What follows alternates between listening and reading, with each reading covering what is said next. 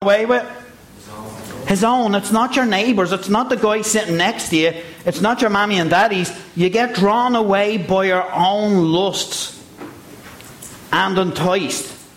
And when lust had conceived, it bringeth forth sin, and sin, when it is finished, bringeth forth death, the Bible says. You know, the purpose of the chart that we have is to help each one of us just to know the cycle or the pattern of going from being tempted to being involved in sin. And it's just a helpful tool that I found.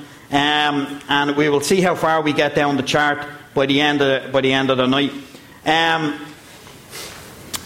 John 8:34 says, and Jesus said unto them, Verily, verily, I say unto you, whosoever committeth sin is the servant of sin. And that word servant there gives you the idea of somebody that becomes a slave to something. They become empowered, that they lose power over themselves and they become a slave to it, become a servant of sin.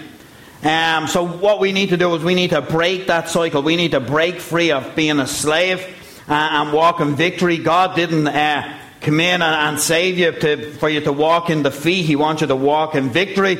You know, the Christian who's living in defeat, you know, you can get to the place where you walk in victory no matter how long you've been walking in defeat. If you're not saved tonight, that's your first step, I suppose, along the way. You need to get saved and trust Christ, become a Christian. And that's where you start going down the road of victory.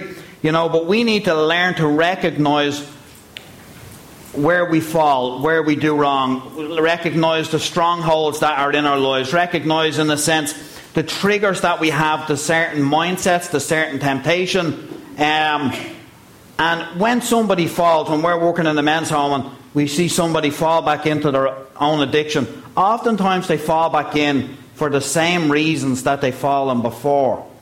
Very rare is the person that falls for something different. We normally fall for the same old thing that we've done before.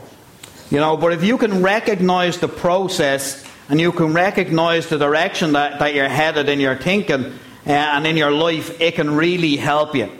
And when you get to the place, if you're in defeat at the moment and you're thinking, I can never get right, I can never stay clean, you know, that's just not biblically true. You can have victory and sustained victory in your life. It doesn't mean it's going to be easy, and it doesn't mean you'll never fall either, but you can have sustained victory. Paul said in Philippians, I can do all things through Christ which strengtheneth me. The problem with us is we can do all things, we can do most things in our own strength, and we think that's enough, but it's not enough. We need to do all things through Christ which strengthens us. So let's look at our sheet. We'll work down through it. It starts off by being tempted. I am tempted, and Satan and his host of, in a sense, wicked spirits initiate temptation. So we're going to spend more time on point number 1, I suppose, than most other points, because I think it's a real key point for us. You know, Satan has access to your mind, to place thoughts there. Not control your mind, but to place, I suppose, to send thoughts there. And, you know, the thoughts and temptations that he can send your way are like the small sparks that start forest fires. You know, you just never know where it's going to take you, or you never know how much damage it's going to do. It always starts off by a little thing that you're thinking about. And Satan's voice starts the thoughts going, I suppose. Have you got Genesis, book of Genesis? Right, grab your Bible out, just so we don't get lazy. Grab your Bible, keep your sheet. Go to the first book of the Bible. It's the book of Genesis. Go to chapter 3. Chapter 3 of the book of Genesis. And this is the first temptation in the Bible, alright? This is the first time somebody gets tempted. This is the first temptation that leads to sin. It's the first temptation that leads to defeat. And you're going to see how it starts off. Genesis chapter 3 verse 1. Look at what the Bible says. It says, Now the serpent was more subtle. That word subtle there means crafty or sly or snaky. Now the serpent was more subtle than any beast of the field which the Lord God had made. And he said unto the woman. So what happened? He said unto the woman. When you get tempted, you're going to get the temptation speaking to you. And just like it did to Eve, And the serpent said to the woman, yea, had God said, ye shall not eat of every tree of the garden? Satan asked her a question. And it's the temptation kicking off here. And every single wicked thing that's ever been done in the world has come from this temptation, and her yielding to this temptation and eating of the fruit in the Garden of Eden. Everything that's ever gone wrong started at this place. You know, the woman Eve starts by being tempted at this point. She falls for it. And remember, we looked in the book of James earlier, and when lust had conceived, it bringeth forth sin, and sin, the next bit says, when it is finished, bringeth forth death. You see, it doesn't happen at the moment of the temptation or the moment of sin even. There's a journey to be had in sin. There's a journey to be had in sin. You know, and oftentimes that's what we're looking for. We're looking for the pleasure sometimes of the journey. But when it is finished, when it's had its way with you, it bringeth forth death. By the end of this passage in this woman's life, not by the end of this because it's a number of years later, but by the end of this passage, this woman Eve, who's the mother of us all, this woman Eve will find herself on her knees weeping in a field, holding her bloodied son in her hands, weeping over him, because her other son bludgeoned him to death in the field. It all started with this temptation. It all started by Satan saying to her, had God said. Satan said to the woman, had God said. Started with the temptation. She bought into the temptation, and the end thereof. And sin, when it is finished, along its journey, left her in a place where she's sitting.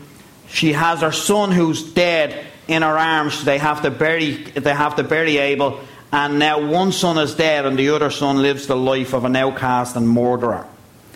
Sin, when it is finished, bringeth forth death. What else died? She spiritually died. She spiritually died when she sinned that day, and so did Adam and mankind from there. Her relationship with God was never the same. Her relationship with Adam was never the same. Never the same. Can you imagine everything that went wrong after that place? Adam just looking at her going, it's just your fault. If you hadn't have taken that fruit that day, we'd be still in there. I'm sure that's what happened anyway. It doesn't say it. I think it says it in the original, but it doesn't say it in the English. So what else went and happened that day? She had her son. Her son, by the end of the story, murders her other son. And all that started by Satan speaking to her and the temptation starting. And we need to be real careful when the temptations come in and start speaking, because they're coming from the devil often and just getting you going. On your sheet, do you have... Let me see what you have. It'd be easier if I have the sheet too. No, you don't have it. First Chronicles says, and Satan stood up against Israel and provoked David to number Israel. That's when David went into sin numbering Israel. Satan spoke to him to start it going. Matthew 4:1 says, then Jesus led up of the Spirit into the wilderness to be tempted of the devil.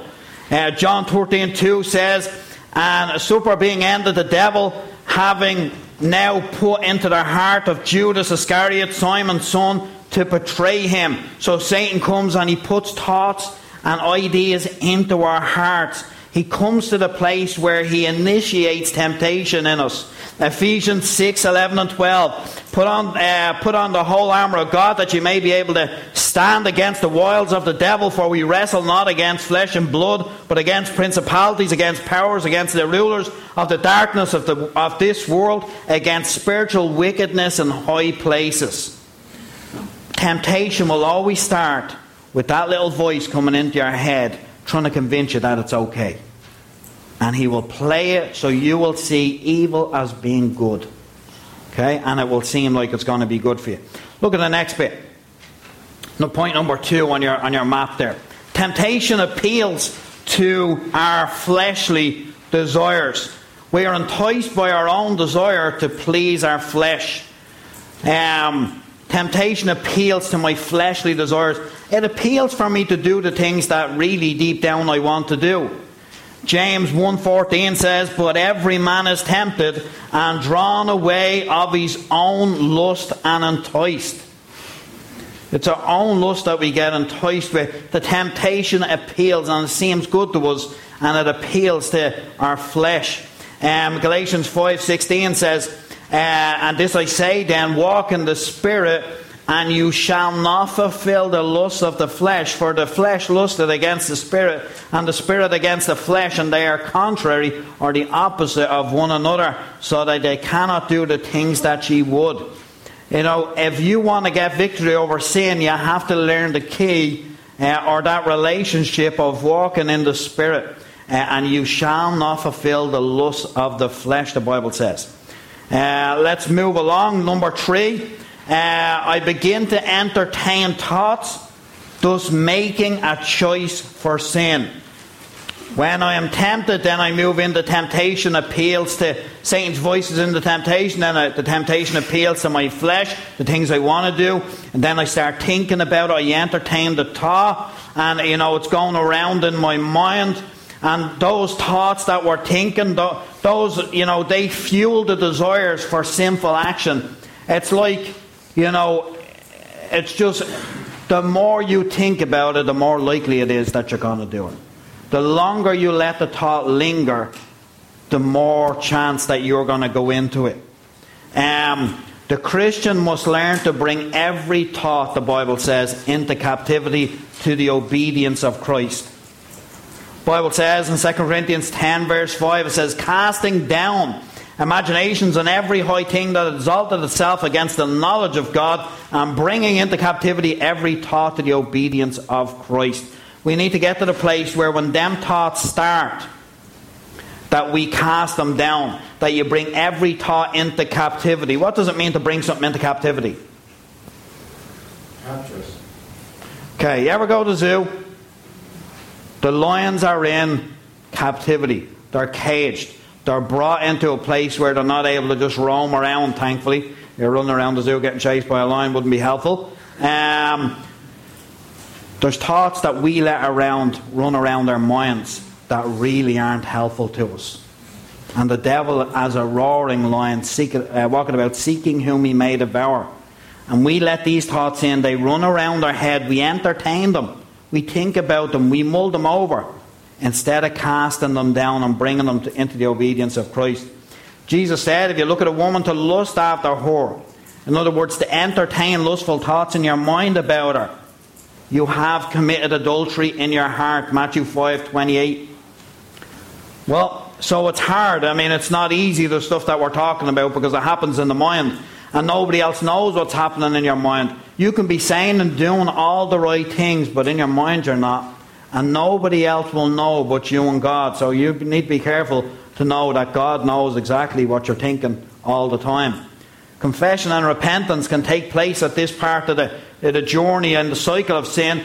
And if you would stop, you would stop yourself, and you would get your thinking right. You wouldn't fall into the act itself. So up till this point, you're good to stop yourself, and you can get victory here, and it'll be good for you.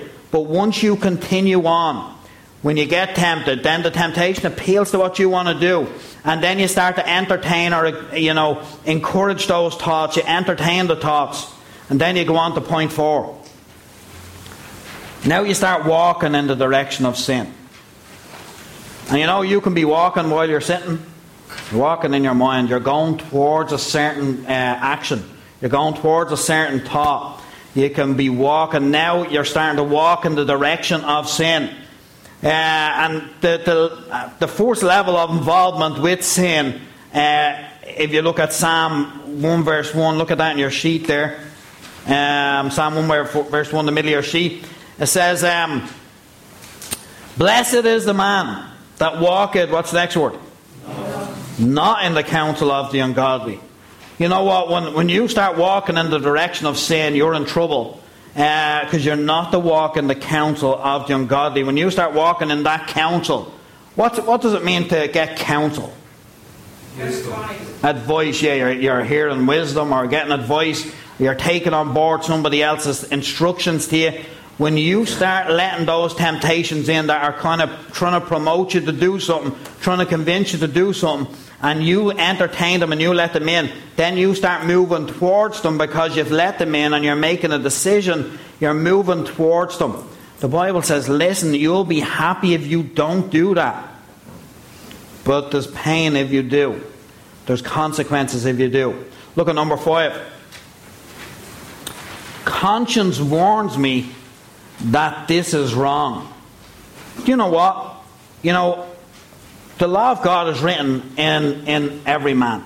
Every man knows it's wrong to do things that are wrong. You know, we know it's wrong to murder. We know it's wrong to steal. There are just things that are already programmed, inbuilt into us that we know are right and wrong, and nobody has to teach us. And that's why when a kid is doing something wrong, you know, they know to hide it or not to let somebody see, because it's written in their hearts that they shouldn't be doing it. You know, our conscience tells us that we're wrong. Look at Romans 2. I think you have it on your sheet. No, maybe you don't have it on your sheet. There's going to be loads of verses that you don't, right? Romans 2, it says, "For when the Gentiles which have not the law by nature do the things contained in the law, these, having not the law, are a law unto themselves." Verse 15. But which shew the work of the law written in their hearts, their conscience also bearing witness, and their thoughts demean while accusing or excusing one another. And it's already built into us. You know, God has it built into us. This is because we're made in the image of God, and we know what's right and wrong. We have that sense by God given to us. You know, if you're saved and you're a Christian tonight, you'll also have the Holy Spirit living in your heart, and He is the Holy Spirit who doesn't want to be involved in wrongdoing. He will convict and convince you to go in a different way and do different things. And the wisest thing to do is to listen and respond to God's way. And there's still a way to escape provided by God at this point. On your sheet there, 2 Timothy 2, verse 22 says, what's the first word of that verse? Flee. Okay? Flee youthful lusts. Get away from them. But follow righteousness, faith, charity, peace with them that call on the Lord out of a pure heart. Alright? So flee those lusts that you have, those youthful lusts. 2 Peter 2:11, "Dearly beloved, I beseech you, strangers and pilgrims, abstain from fleshly lusts." So there's a fleeing, there's an abstaining, which war against your soul. 1 Corinthians 10:13, "For no temptation hath taken you, but such as is common to man. But God is faithful. He will not suffer you to be tempted above which you are able, but with the temptation will also make a way of escape." So there's a fleeing, there's an abstaining, and there's an escape. Okay, there's an escape. You can have victory at this point if you will listen and obey the Holy Spirit's leading in your life. But if you just keep going after the conscience warns you, and you know what you're doing, at that point you know exactly what you're doing. But the problem is, most of the time we just don't listen. We just don't want to listen. Look at point number 6. Point number 6 says, "I ignore conscience," or I suppress or ignore what I know to be right. Any of you ever know something was right, that you should do it, but you wanted to do the wrong thing? Isn't that's the battle, that's the war, that's what's going on. But we suppress or ignore what I know to be right. I suppress the truth to pursue my desires. I begin to follow the lie.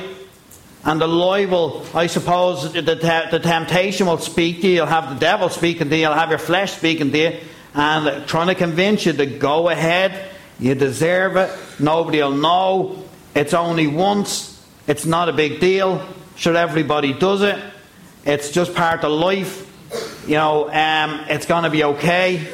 And you do be having those, in a sense, those thoughts that everything's going to be okay if you do it. Because you're suppressing what you know to be right. You already know what is right, but you're suppressing it. You're not wanting to do it. Romans 1:19 says this, because that which may be known of God is manifest in them. For God had showed it unto them. Listen, God will show you what the right thing and wrong thing to do is if you will just listen. Whenever we ignore what is right and pursue what is wrong, we start down the road of being self-deceived. We know what's right, but we don't want to do it. We know what's right, but we start down the road of doing wrong. We become self-deceived. In other words, in my mind, I suppose we have to have a thought or a way to justify what I'm doing wrong. So at this point, we'll start coming in with excuses. And we'll have reasons why we done it. And if you have fallen into sin of any kind lately and you recognise that, what excuses do you use in your mind for doing it? Well, somebody else gave it to me. Somebody else done it and I was just there and I had to do it with them. Or it can be 100 different ways. Self-deception holds so many people in their sin. They kid themselves that, they're not going to be able. They kid themselves that it's not too bad. Look at James 1:22. James 1:22 on your sheet. Right, we're flying. James 1:22. Says, but be doers of the word and not hearers only, deceiving your own selves. James tells you can deceive your own selves. You know what? You hear the word, what's right, but you don't want to do it. Is basically what it's saying. For if any be a hearer of the word and not a doer, he is like a man beholding his natural face in a glass or in a mirror. But for he beholdeth himself and goeth away, and straightway forgetteth what manner a man he was. But whoso looketh into the perfect law of liberty and continueth therein, he being not being a forgetful hearer, but a doer of the word, this man shall be blessed in his deed. Listen, God wants to bless you, wants to give you victory, wants to help you to walk right and do right. It's in His best interest to do that. It's like if you have somebody coming out to dig your garden and you're meant to provide the tools, and they have to dig your garden and they turn up to your house to do the job, and they say, where's the tools? And say, well, I didn't get the tools, you just need to get on with it. God doesn't expect us to just get on with it. He provides all the tools that we need to live godly and do right in this present world, the Bible says. Only when the individual, I suppose, when we get to the place where we become broken about our sin, well, then we can start to really make progress and move forward.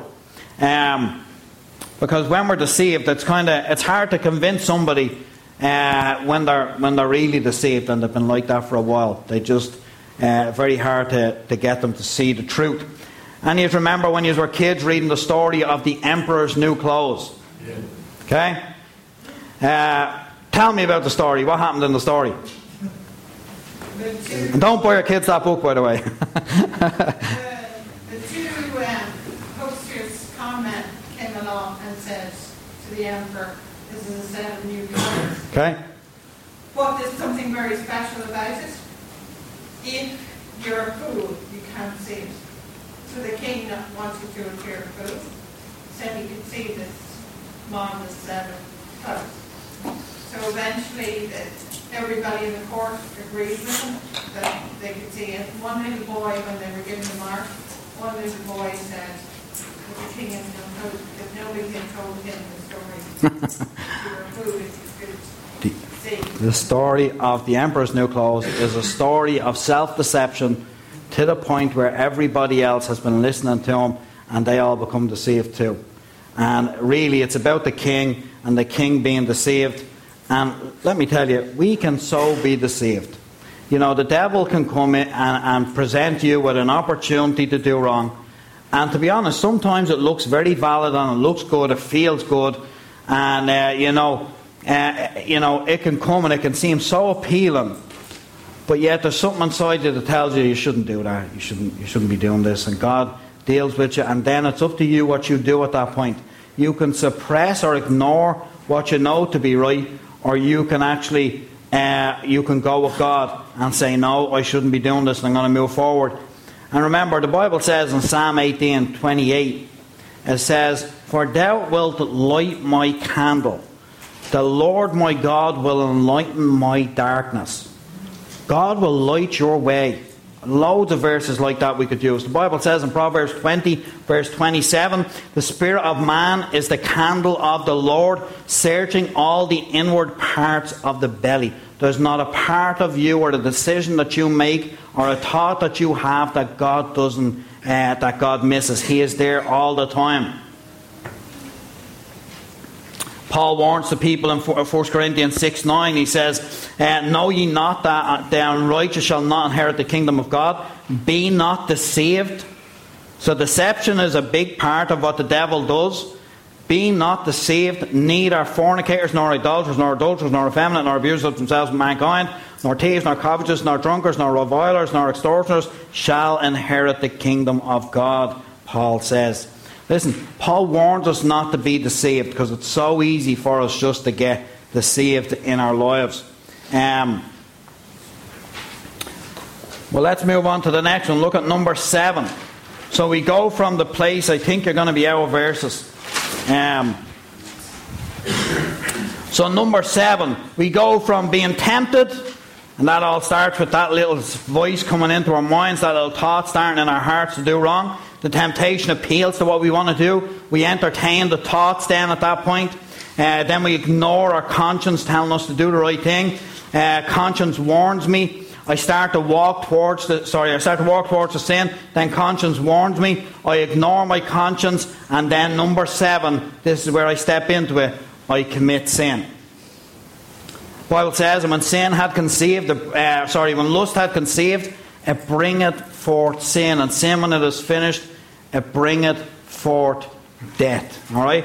So why do we get in trouble with sin?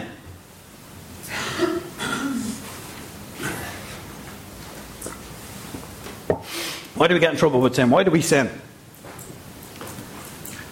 Is it because it just comes so naturally to us? Isn't it? It's like breathing. It's just so easy to do it. It just becomes so natural. It's actually, in a sense, when you've done it when you're born in it, it's who you naturally are. So in a sense, you have to be controlled by something supernatural, because naturally you'll just do wrong. Naturally, I'll just do wrong. I need God's help to get victory and walk in victory. Because the things that I fall for in sin, they look good. In Genesis 3:6, we looked at Genesis 3 earlier. And when the woman saw that the tree was good for food, and that it was pleasant to the eyes, and saw the tree was to be desired to make one wise, she took of the fruit thereof, and did eat, and gave unto her husband, and he did eat. You know, it's just, sin always, it looks good, it seems like it's going to benefit us, and then we go and do it, and all the time the devil's saying, do it, it'll be okay, it's good, it's not going to hurt you, it's going to be good. But as soon as you do it, the conversation with him changes, and then he stands on the other side accusing you, saying, I can't believe you've done that, you're no good, you're never going to be any good. And he starts accusing you then after encouraging you to do it in the first place. Look at number 8. I become callous, or I become desensitized to doing that wrong. When I continue to do wrong, I just become desensitized to it. And we are so, in our culture today, we're so desensitized to sexual stuff, to violence, to, people just doing wrong. Because we see it so often, it's not a big deal to us. Not true? There's things that we see on a regular basis, and we see them as being normal, even though they're not normal. I read an article the other day that was saying about there's some film that they're making, and they're out there, there's 2 13-year-old boys, and it's the youngest homosexual kiss that's ever been in the media. 13-year-olds. That's just not right. It's just not right. And what you have is 2 little, confused boys. They're going through puberty, and they're living in a society where everything's okay. The people that are making the film have an agenda, obviously, but the reality is they see it as being normal because they're desensitized to the wrongdoing that's going on. And we can become like that too. And I think it's important that we don't get to that place where we just say everything's okay. You have to have some things in your life where, me and the men, we had a meeting this morning, and there was a word that was being used around the men's home, and it's not a coarse word or anything like that, but it was just a word that I was uncomfortable with using, so I've asked everybody to stop using it. Because when you hear something all the time, it becomes normal, and then everybody starts using that word. I have the 4 boys up there with Claire, and if my boys hear somebody say "oh my," and the other word that goes along with that, if I was to say it now, they would just look up and they would spot it right away, because they're not desensitized to it.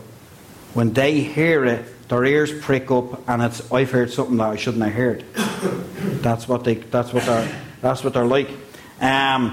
But we get so used to hearing stuff, we become desensitized to it. And when you've gone to the place where you've made a decision, and point number 7, to commit the sin, you're engaged in it, you're committed to it, you're doing it, you're involved in it. And then when you keep doing that, the wrong that was so wrong when you started off doesn't seem so wrong then. Let me move through real quick. We become desensitized to it. 1 Timothy 4:2 says this: speaking lies in hypocrisy, having their conscience seared with a hot iron. It gets to the place where we just become numb to seeing sin. Number 9. Number 9, the habit begins. So what did it say about sin? It says, ye that commit sin become the servant of sin. And isn't it true that sin is addictive? We have New Hope Residential Centre, and we have RU here in the church. And that's because sin is addictive. And it doesn't matter what the sin is. All sin is addictive. You do it for long enough, and you will get addicted to it no matter what it is. It's just the way it works. The habit begins. The habit begins and becomes part of me, or in a sense, second nature. And we all have a capacity for having a habit. Some of us have habits and they're not a big deal. Like a tea habit, or, whatever kind of habit. Milk habit, yeah. That's another thing we talked about today. 18 litres of milk in 24 hours. What would you say to that, mothers? Come on, mothers, speak up. What would you say to 18 litres in 24 hours? Oh, sorry. It was 30 litres. I got that wrong. 30 litres of milk in 24 hours. What would you say? Mrs. O, what would you say? I just want to say, it's Pastor's Wife Appreciation Month. Yay. Well done, Miss O. We really appreciate you. We love you. Just glad you're here. And Pastor's Wife Appreciation Month, I thought that was good. I sent her that on Facebook. Really appreciate you. But listen, when we keep doing sin, it becomes a habit, and the sinful action that we're doing becomes second nature to us. We just keep doing it. Turn to Romans 6 with me. Romans 6.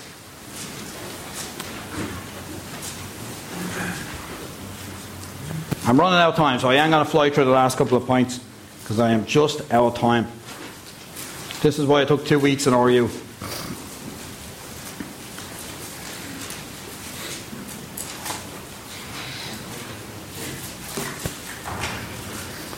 Romans 6 verse 16 says this: know ye not that to whom ye yield yourselves servants to obey, his servants ye are to whom ye obey, whether of sin unto death or obedience unto righteousness? But God be thanked that ye were servants of sin, but ye have obeyed from the heart that form of doctrine which was delivered unto you.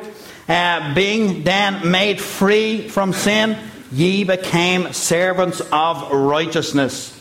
Okay, you can become a servant of righteousness, being made free from your sin. Because of the gospel that you have heard. Verse 19, I speak after the manner of men because of the infirmity of your flesh, or the sickness that you have in your flesh, in the sense.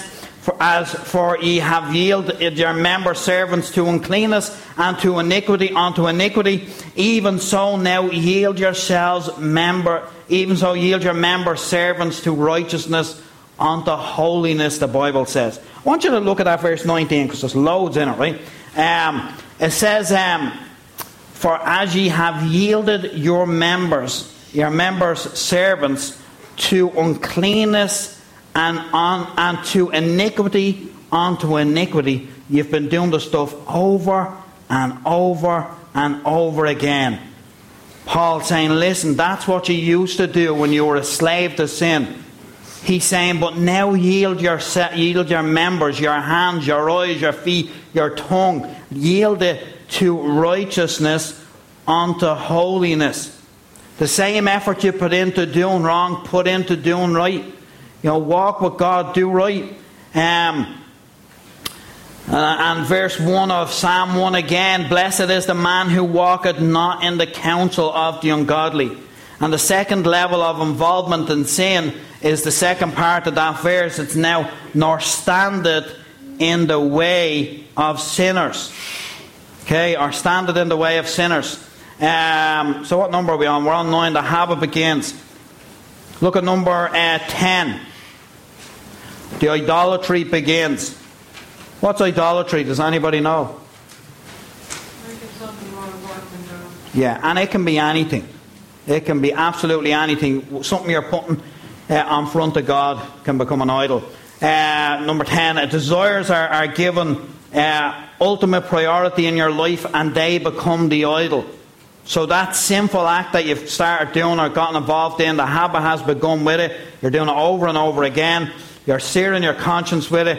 It becomes an idol in your life. I'm not going to go into the verses for it, but if you're taking notes, Ezekiel 14, 7 and 8. Number 11 there, my life becomes enslaved to serving these desires or this sinful action that I'm involved in. A pattern of allegiance, or in a sense a ritual, starts in my life. That's just the way I live my life. And again, the verse that will go with that will be John 8:34. Jesus said, verily, verily, I say unto you, whosoever committed sin is a servant of sin. Number 12. I become locked into that way of life. When I get to the place where, I'm doing it, I'm doing wrong, and I'm trapped in it, you become locked into that way of life. You enter to the third level of involvement in the sin. That's in Psalm 1. Blessed is the man that walketh not in the counsel of the ungodly. So he starts off by listening to the ungodliness and the wrongdoing, then standing in the way of sinners. He's hanging around it, he's starting to do it, and now he's got to the place where he's locked in as part of his life. He is sitting there in the seat of the scornful. He is fully involved in it and doing wrong.